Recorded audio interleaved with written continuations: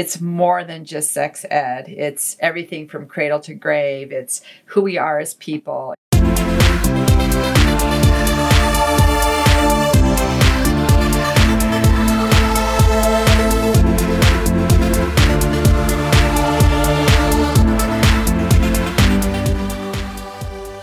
Welcome to It's Not Human Sexuality, the show that goes beyond sexuality to reproductive health. Today, we're celebrating our entire podcast series by showcasing some of our best of clips. Back in 2017, reproductive biologist Betsy Cairo came to the college radio station KCSU looking for creative ways to share her reproductive health education message. That's where she met me, Hannah Copeland. We spent some time planning and decided to turn Betsy's reproductive health textbook into audio adventures through the human body for our first season. Joining us for our first day of recording all the way to today is co-host and sexuality educator Mandy Johnson. After season 1, we all explored relationships through a reproductive health lens, a topic that was so big we made it our entire second season. And here we are in season 3. We've opened up our format to include reproductive health expert guests from all over the world. Of course, you can go back and listen to any of these episodes on our podcast feed. Today, we're celebrating our 46th episode and the final episode of season 3. Thanks for being here.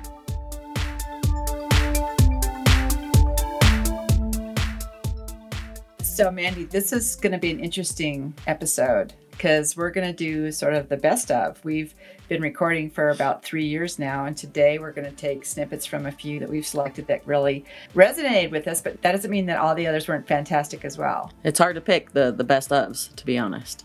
Yeah. But you remember that time we recorded our very first episode? Yeah, it was fun. It was fun. That's when we met Hannah, our producer. It was. And I thought it would be really fun to start with the explanation of why this is called It's Not Human Sexuality and why we go with reproductive health instead of going with human sexuality like so many other educators do. Let's play the clip. I've noticed that you often mention that reproductive health is not human sexuality. Can you elaborate on that, and why is that distinction important to you? Sure. This distinction is critical because growing up when I was young, we had the, dreaded sex ed talk, and it was typically done by a PE teacher. It was typically done with gender segregation, which meant boys here, girls there. We covered, things like a girl's period, wet dreams for boys, and how to not get a sexually transmitted infection. And then, of course, we threw in some stuff about don't get pregnant. And this was a while ago. I'm a lot older now, and decades have gone by, and we're still doing the same thing. It hasn't evolved. It is actually devolved because we went through a whole episode of, just say no to sex. And the teachers got behind that. I mean, who wouldn't want to get behind that? You don't have to know anything. You don't have to say anything except don't have sex. So, just say no to sex was pretty popular, but that didn't move us forward. And so the distinction between sex ed and reproductive health is huge because in reproductive health, this is an umbrella term that covers everything. We cover everything from the concept of sex and assigned gender and gender identity, along with puberty and adolescence and anatomy and physiology, and we do cover contraception and sexually transmitted infections and diseases, but that's just a small portion of it. The other topics are just as important and probably carry more impact than just that. So this distinction is critical. I think people probably want to wonder why we're just so clear about the difference between reproductive health education and sexuality education. Yeah, and I love in that clip how you talk about, the dreaded sex ed and how it really was just about periods and segregation and getting breasts and boys getting erections. Yeah, I mean, it was the most basic of basic. Here, you're about to go through puberty. Here's what you can expect. And how it really hasn't changed, unfortunately, since then. Yeah, and I'm pretty old, and so that's a lot of decades for things not to get better. Well, even I feel that way. Like, man, I was in elementary school a long time ago, and when I got that segregated 5th grade talk of puberty, but from what I understand, it still hasn't changed. I know, and it's one of those things of we know better, so we do better, and so I think that's why in this clip we explain that it's more than just sex ed. It's everything from cradle to grave. It's who we are as people. It's definitely where we introduce the biological, psychological, and sociological components of our curriculum. And for the listeners who would be starting out with this series, I think it's a really good place to start, so they're very clear as to why we always say reproductive health. Yeah, and just why we do what we do. Okay, play another one, Andy. It's an interesting title. What does Look Both Ways mean? Look Both Ways was born out of an episode where I had just sat through an Abstinence Only Until Marriage presentation. And at the end of the presentation, I said to the presenter, when your kids were little, did you only teach them to look one way before they crossed the street? And she said, no, of course not. And so at that very moment, for me, Look Both Ways was born because comprehensive reproductive health education talks about all aspects of being a sexual being, in addition to the other topics we talked about, but it also talks about abstinence. And so we wanted to teach our kids to look both ways before they step into that street, before they take a chance on finding out who they are as a person. We want to make sure that they've seen all of the oncoming traffic, not just one way. And that's where Look Both Ways came from. For me, this clip is always, I just like this clip because I just love this story. The very first time I met you, Betsy, I asked, what is Look Both Ways? Because you had a big giant banner and you told me this story, and it's just something I will never forget it. Obviously, I became part of Look Both Ways and everything, sure. But the first time I heard it just made so much sense. And I just was like, man, that's smart. Like, it's clever. It's smart. And when I heard that clip, when I was listening to the episodes to figure out which ones I liked the best, I just heard that. And I thought, you know what, maybe it's just me because that's part of my history and how I met you and everything. But I just love that story. And I think it's powerful in why you do what you do and why we do what we do still. So. Of course. I agree. I think it was really interesting because Look Both Ways just came to mind because of that question that I asked the Abstinence Only Until Marriage presenter.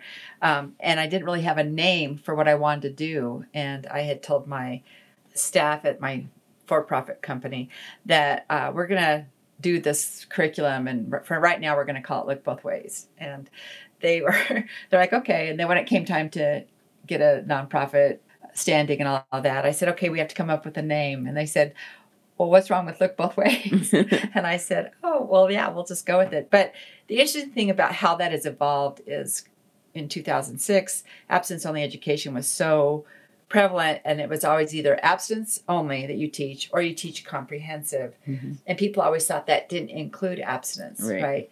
And that's why we have to always say, historically, we'd have to say comprehensive reproductive health education, including abstinence. Including abstinence. And now it's kind of evolved to be, we're looking both ways in the concept of all the things that are coming to us in the street, not just abstinence only education, but all the other things that are involved in that model. So the name has, I think, grown with us, and I'm really happy about that. Yeah.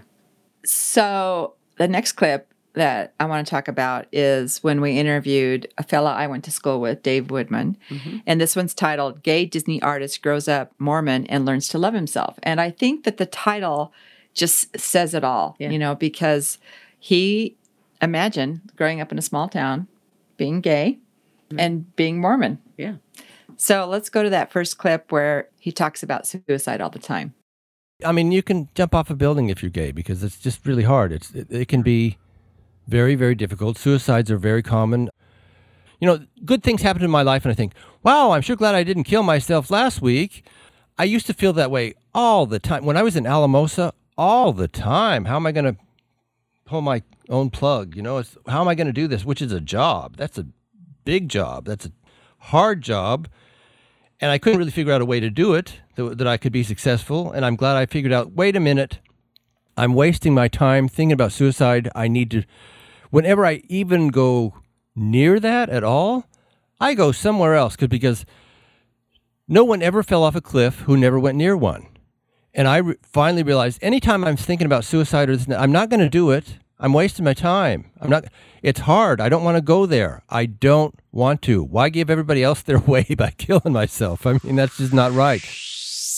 Yeah, that was really great when he said that. I think you and I were both, that was sort of, it was an aha moment, you know, and it's not, I don't think we're trying to minimize suicide in a concept of just don't think about it. That's not really what he was saying. No, but it's a powerful and simple thought that, and to me, it carries a lot of weight of lots of other things. Like it's who you surround yourself with. It's the thoughts you put into your head. It's what you watch on TV. I mean, all of that plays into going near the cliff. For sure. You know what I mean? And so it's a very simple way of saying like all the things you surround yourself and you think about and you put into your brain and the people you talk to and what you talk about, all of that plays into, you know, what you do and what you become, whether that's suicidal or not. I mean, there is so much power in the idea of what you focus on is where you go. And the way he said that, I thought was just, I mean, I do remember it when he said that, we both looked at each other like, oh my goodness. I know. That was amazing. It's just an aha moment. You know, growing up same town and knowing him and then hearing his story and hearing how he went to Disney and was quite talented and well known and still is. I think really that took a lot of resilience to just get to that point to say, I'm not gonna do this anymore because all these cool things are still happening. And all of that, it's still real and it still happens.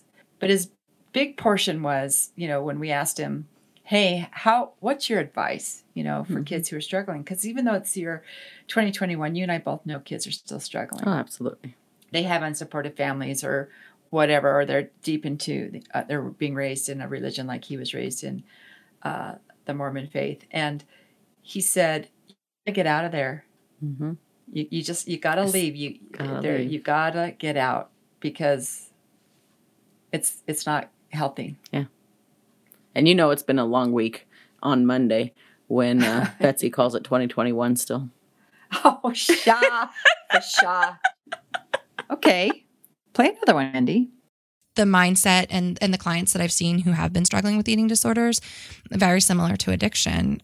It just sucks, like, because you can't quit food, right? And that's always been the hardest part is like, you need food. Yeah. Yeah. You have to have it. So that relationship is always going to be tricky. So when you were like in high school and you were embracing this, I'm the girl with anorexia, and you said that you were losing weight and everybody knew. So I assume also teachers and people, adults and stuff around you knew. What were they telling you and what did you think, like in your head, what did you think about their advice? Was it kind of a, yeah, whatever, okay. Or like, how did that play into things for you? Yeah. So I was actually just talking about this the other day. I'm really surprised because I fell asleep in math class every day sophomore year. And I don't know how, like, nobody ever like said anything. I think that some people were very aware. My friends were very aware. My parents were very aware, and they were really trying their hardest. Unfortunately, I wasn't sick enough, according to insurance, to go to treatment. And so, you know, I, again, had lost my period. My fingers were blue. I had hair growing in, you know, on my body, trying to keep me warm. My electrolytes were all messed up. My heart was not beating correctly. And insurance was like, oh, your BMI isn't low enough, so we're not going to cover treatment. Wow. And that's why we shouldn't go off BMI. Seriously. Oh, BMI. Oh, well, BMI is trash. It is trash. It's the worst. Oh, it's the worst. It's the worst. Yeah, but I think when adults and when my friends would say things to me, I thought they were lying. And that's where the body dysmorphia comes in, because in the mirror, I was not seeing what they were seeing. So you knew you had an eating disorder. It wasn't about that. You just didn't believe them when they told you you're so skinny, you don't need to lose any more weight. Right. I was like, no, like I'm not. Like I can keep pushing it. For me, I wasn't like 80 pounds needing a feeding tube. So to me, like I wasn't that sick in my head. And now we know that like eating disorders can be dangerous no matter what you look like. But were you ever taught anything about eating disorders or body image or anything in school? There it is. Yeah. You know, a lot of what I remember reading a book from the library. I can't remember the name of it, but on the front of it, there was a picture of a girl with her finger in her mouth. And on the flip side was a skeleton. And it was the story about a girl with bulimia. And I remember that book very specifically. And I don't remember learning a lot about eating disorders in school. So that one was the episode with Melanie Greenberg, who's a sexuality therapist and a friend of mine from Widener University when I was getting my degree. Mm-hmm. And she was sharing her experience with eating disorders. And I think it's really interesting stuff that she has to say. When I was going through episodes and picking ones out for this, this episode with Melanie Greenberg really stood out to me because it just shows the power of education in reproductive health and all angles of reproductive health, because so many young people suffer with eating disorders and aren't taught anything about it. And what they are taught about it is the extremes. And so, like Melanie said, she didn't think she was sick enough. She wasn't 80 pounds and needing a feeding tube. So it wasn't a big deal. But, with education, young people can learn the dangers of eating disorders even at the beginning stages and even before you get to the hospital. And to me, that one was very powerful in why it's so important to educate. Which, of course, is something we cover in our curriculum. Just put a little plug in there. But the other thing I think people don't understand about eating disorders is that it is not about food. It's about the psychology of what they're seeing, the dysmorphic. The dysmorphia. Yeah. And the other part is that most people, teachers, friends, parents, will look the other way. Because parents might be thinking, I see this, I think it'll level itself out. And then when they figure out it might not, then, now we're going to get involved. Teachers maybe just don't want to get into it. And friends can help feed that disorder. That's no pun intended. You're looking so by good. saying you look so good. Mm-hmm. And then society validates it by exchanging the word thin for fit. Yeah. Okay. And we know that those two are not. Well, related. and it doesn't, almost anybody who loses some weight will get, for whatever reason they're losing the weight, will get the comments of, you're looking so good. Yeah. And it definitely is one of those, like you said, no pun intended, but it feeds it. Yeah, for sure. And she was very clear about that, insightful. I've had people who have listened to this episode who have contacted me, friends that I went to high school with, and said, they cried during this episode because it was them. Yeah. Whether they were binge eaters and maybe were overweight, or their weight yo-yoed because they would go into bouts of anorexia. So it resonates with a lot of people. It does. It's a real problem. So let's hear the next clip. Consent obviously is first and foremost when you're contracting for any kind of relational pieces. And when we're talking about BDSM, kink, it's really important. Where it gets tricky is that there's the consent that you give beforehand, and there's the consent that you give in the moment. And if there's any aspect of consensual non-consent in your play, which there often is when there's dominance and submission or there's pain play, then it's really important that you have a way to communicate both verbally and non-verbally in the moment about where your consent is really at, and that you and your play partner or your partner know each other well enough to really understand those cues. And part of the risk that's there is that those cues might get missed, or you might push yourself past those edges because you're in subspace, or you were really great and then suddenly you're not, and that didn't get communicated really quickly. So like you said, Betsy, knowing yourself, being able to really be mindful and track for yourself, am I consenting in this moment? Do I really want this? Am I enjoying this? Am I able to stay embodied and in touch with myself, is an important tool in being able to then be able to communicate that to your partner or partners. Oh, yeah, that's great. Which brings me to the basal level of word play, such as safe words. Am I getting that right? Or does that still exist? Yeah, safe words and gestures still absolutely exist. Or oftentimes we're using more of a stoplight system of like red, yellow, or green for where you're at. But the reality is that if your only options are safe word, which is pulling the ripcord, we're done with this, or keep going, that doesn't leave a lot of space in between. So I'm really wanting people to develop a communication with their partner or partners that fleshes out that yellow zone, fleshes out that yes, but, or slow down, or shift over here kind of feeling. So again, for some people that can remain verbal through the scene. And for other people, whether they're gagged or not, the verbal is really hard to access when they're in that space with each other. And so being able to read each other's micro cues, being able to understand for themselves where they're at and not go so deeply into subspace or top space that they're not able to make contact with that, so that they can express those nuanced middle zones, not just the safe word ripcord expression. And in that concept, we're talking, are we talking more about someone who might be in the submissive position and is receiving? Because in my mind, dominance, they may have limits too of how far they want to take something, and they're not, that it crosses their safe boundary of, I don't want to maybe inflict that much pain or take you to that level. They're not comfortable with it. Yeah, and usually that's who is getting talked about the most. And it's also who's getting talked about the most in terms of subspace, which is a phrase I used earlier. And so if you're not familiar, subspace is the place you enter into when your neurotransmitters really wash over you and you drop deeply into your body, but in some ways also out of your body in terms of you're not in your executive functioning anymore. And so it's known that when you're in that subspace, you are not probably going to be able to say some complex sentence like, please move a little bit to the left or squeeze a little bit less hard, right? You've got to have some other way of speaking.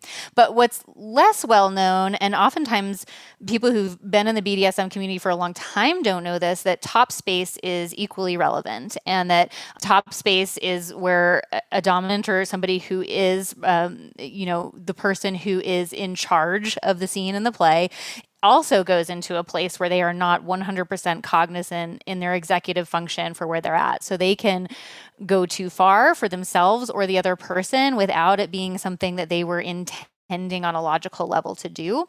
And they can also have top drop afterwards, just like a sub can have sub drop. And that means that feeling of being drained after a scene is over, after heavy play is over.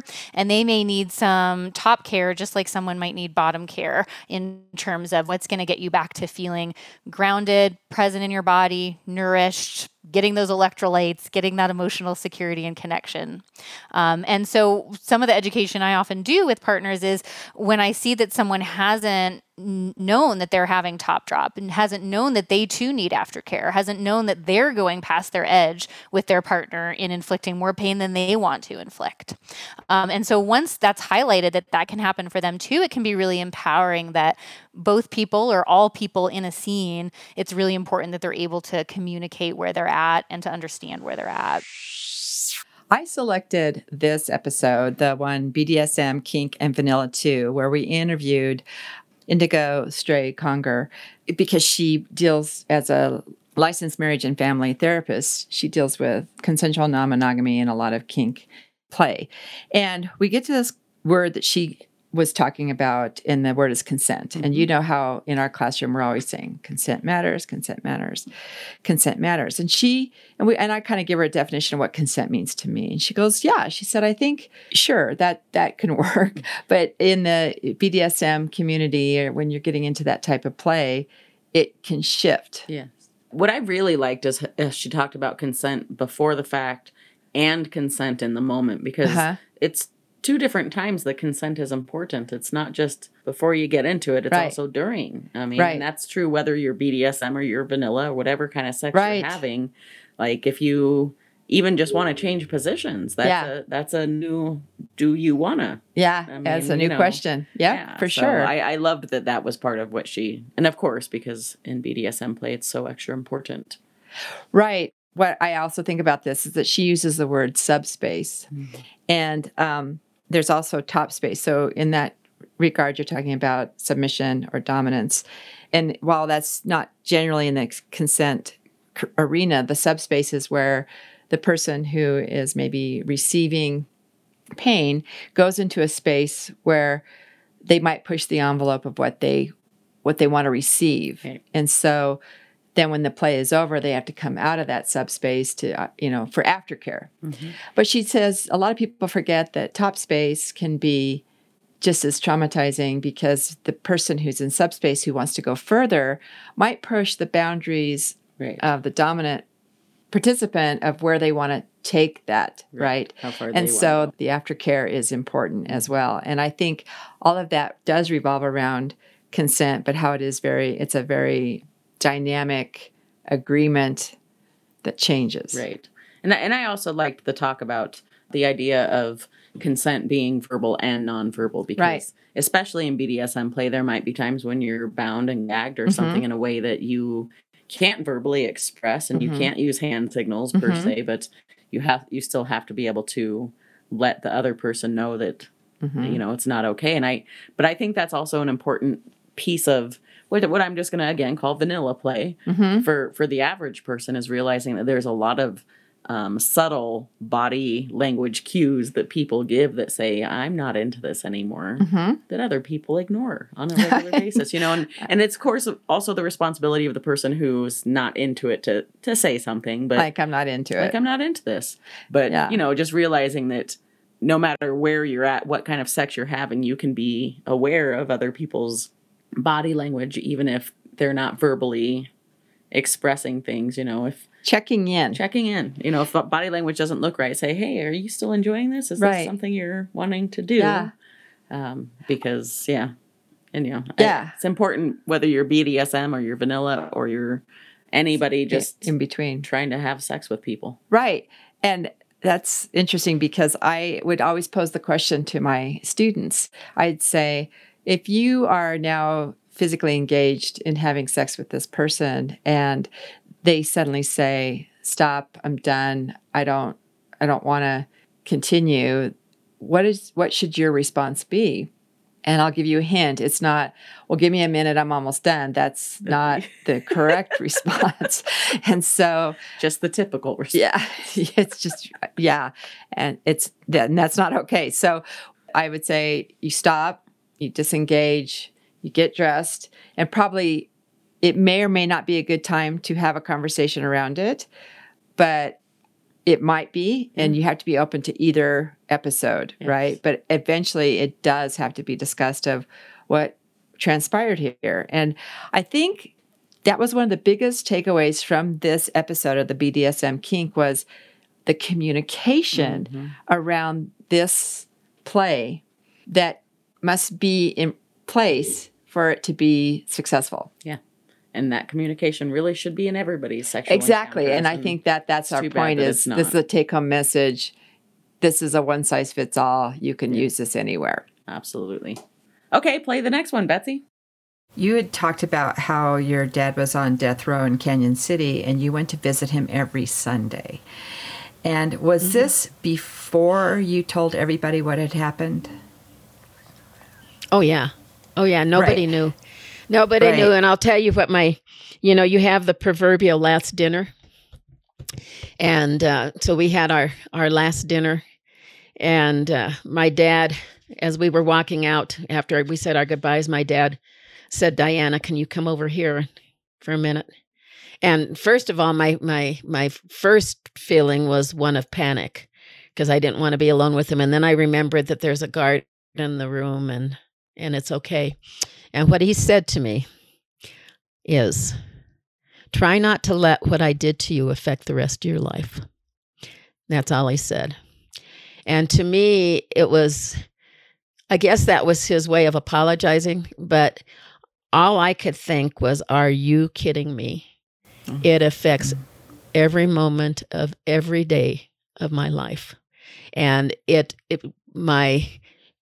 his voice was in my head and directed all of the things that I did and how I interacted. And so that's the only thing he said to me. But we went every Sunday. And one of the best things my oldest brother told me, because he's the one that took us every Sunday, was he said, had I known any of this, we wouldn't have gone to see Dad. And that really helped me. That really helped me because he was on my side. Yeah. They just didn't know. So Absolutely. But you did, and you still went. he was our father. I don't know, and I talk about this when I do my talks. It's crazy, but that was the only way we could have some semblance of normalcy. think of COVID right now and how everything has changed, and we just crave the normalcy, right? When my mother was gone and my favorite little brothers and sisters were gone, I was their acting mom for all purposes. I was out of 10 kids, there were 3 girls, and the baby was one of the girls. So my sister and I took care of the other ones. And that was a time when the guys did all the outside work and the females did all the inside work. And so the 2 youngest were like my babies. And so they were taken away and my mom was taken away. But when we went to the prison every Sunday, we'd talk about schoolwork and this and that. And I took my boyfriend that I was dating in high school to meet him and things like that, because that was some kind of normalcy. That's all I can say. We drove down every Sunday, and the car, well, a lot of times we were singing and stuff, but a lot of times everybody was just lost in their own heads and thoughts about the whole thing. We both picked this episode. We just picked different clips from it. This is How to Live a Joyful and Colorful Life Despite Sexual Abuse and Trauma with Diane Kissel. My mom. Yeah, who's your mom. And she was an incredibly moving interview. Yeah. We both read her book, A Turquoise Life.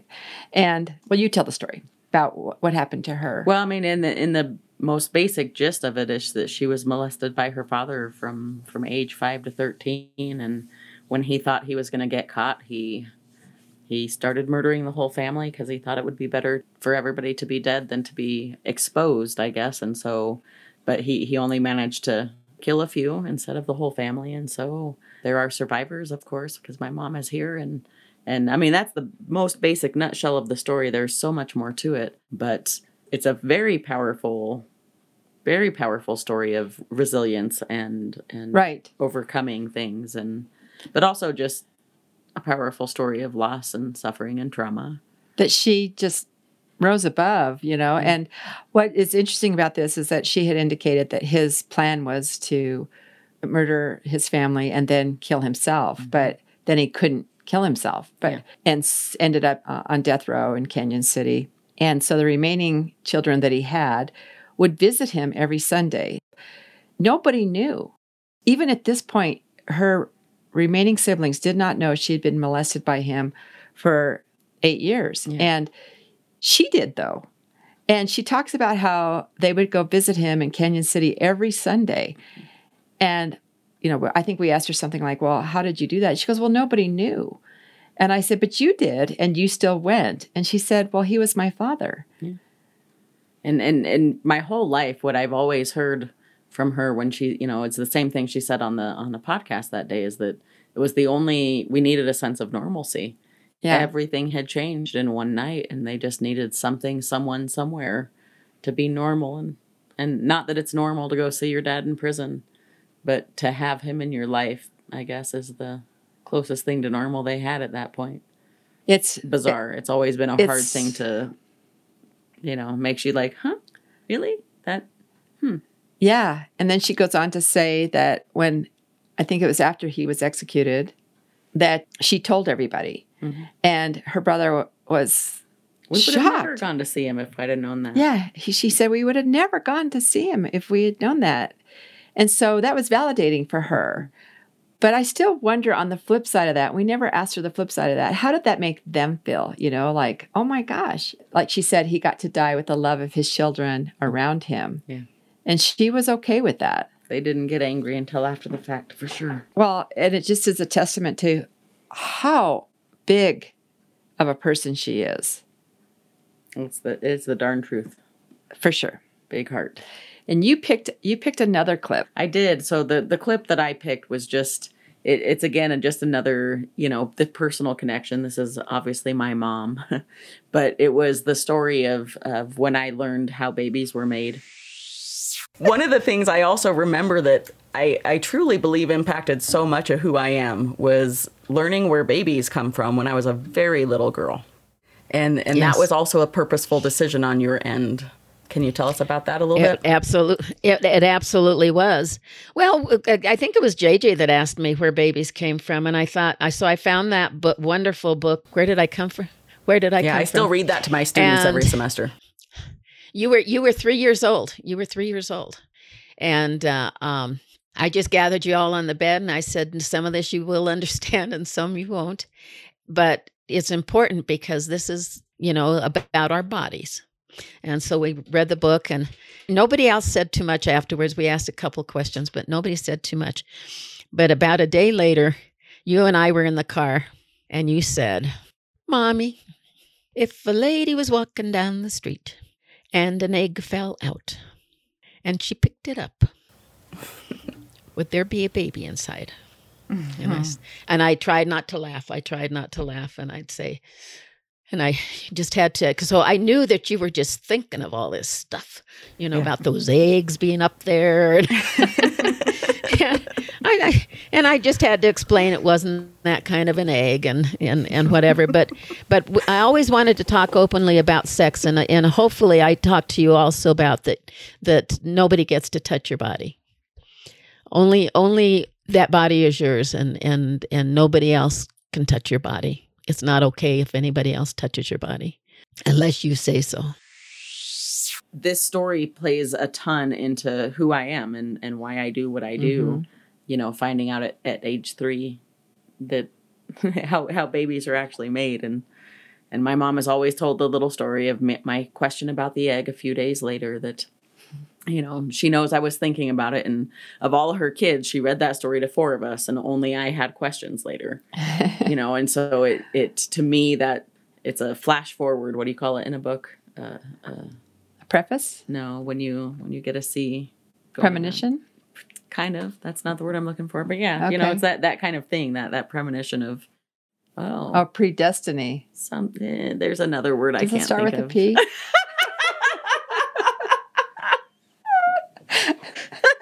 I know. I gotta know.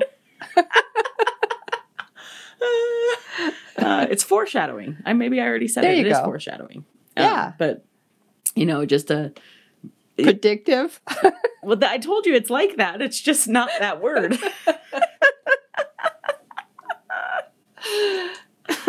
But that is the clip that I picked out because I think it goes a long way to explain, just who I am and why I do what I do, and that of all my siblings, I'm the one that wanted to go into sex education and let's talk about sex all day long. And, yeah. Yeah. And your mom is so proud of you for that, right? Oh, she is. Very much, yeah. Mine just told people I was a college professor because they didn't want anybody knowing I owned a cryobank and taught reproductive health. Because being a professor, they didn't ask what in, Oh, she teaches she's a sex educator. She talks about sex. She teaches sex to teens. And that is admirable, for sure.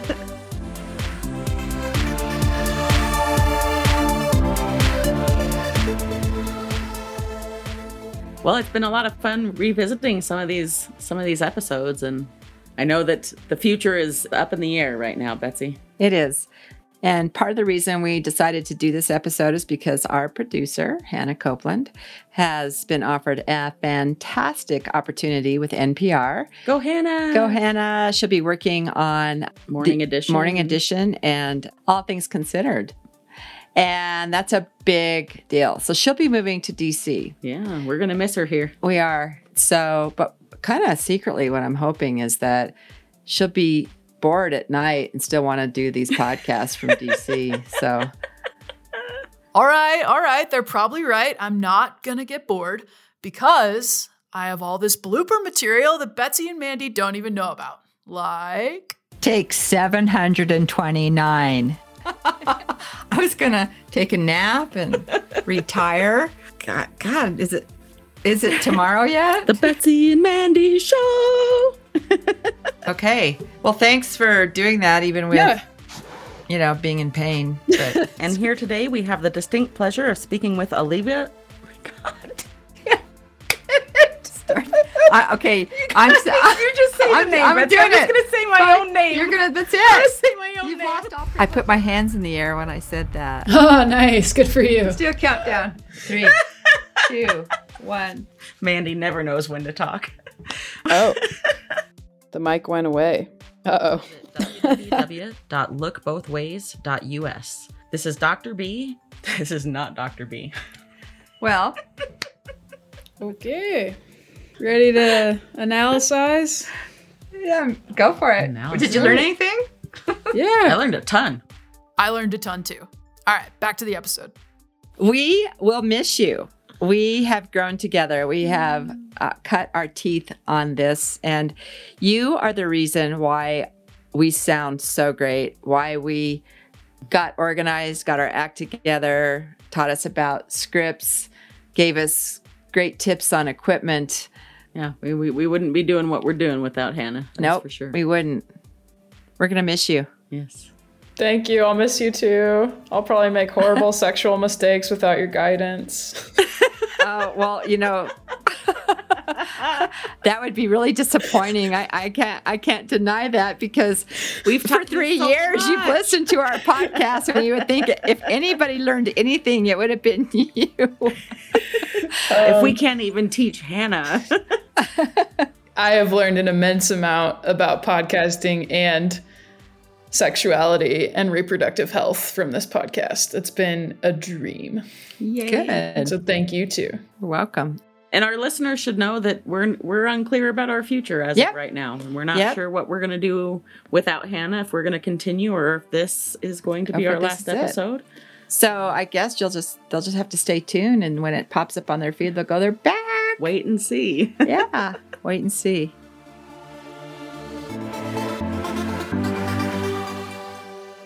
This podcast was created to promote Look Both Ways and the textbook written by Dr. Cairo. Look Both Ways is a nonprofit organization based in Loveland, Colorado, with a mission to educate our youth about their reproductive health to make informed decisions for their future. We do this by educating the educators through professional development, and we also put on free conferences for both teens and parents of teens. Textbooks used at schools are donated by Look Both Ways to eliminate the money obstacle for schools interested in piloting or adopting our curriculum and textbook. As a nonprofit, we're always fundraising and accepting donations. For more information about Look Both Ways, our fundraising efforts, getting a textbook donated to you, or to make a donation, please visit lookbothways.us. That's LOOKBOTHWAYS.US. This podcast was produced by Peach Islander Productions in Fort Collins, Colorado. This is Mandy Johnson and Dr. B, wishing you well. Be sure and catch all our episodes of It's Not Human Sexuality on Spotify, Podbean, or wherever you get your podcasts.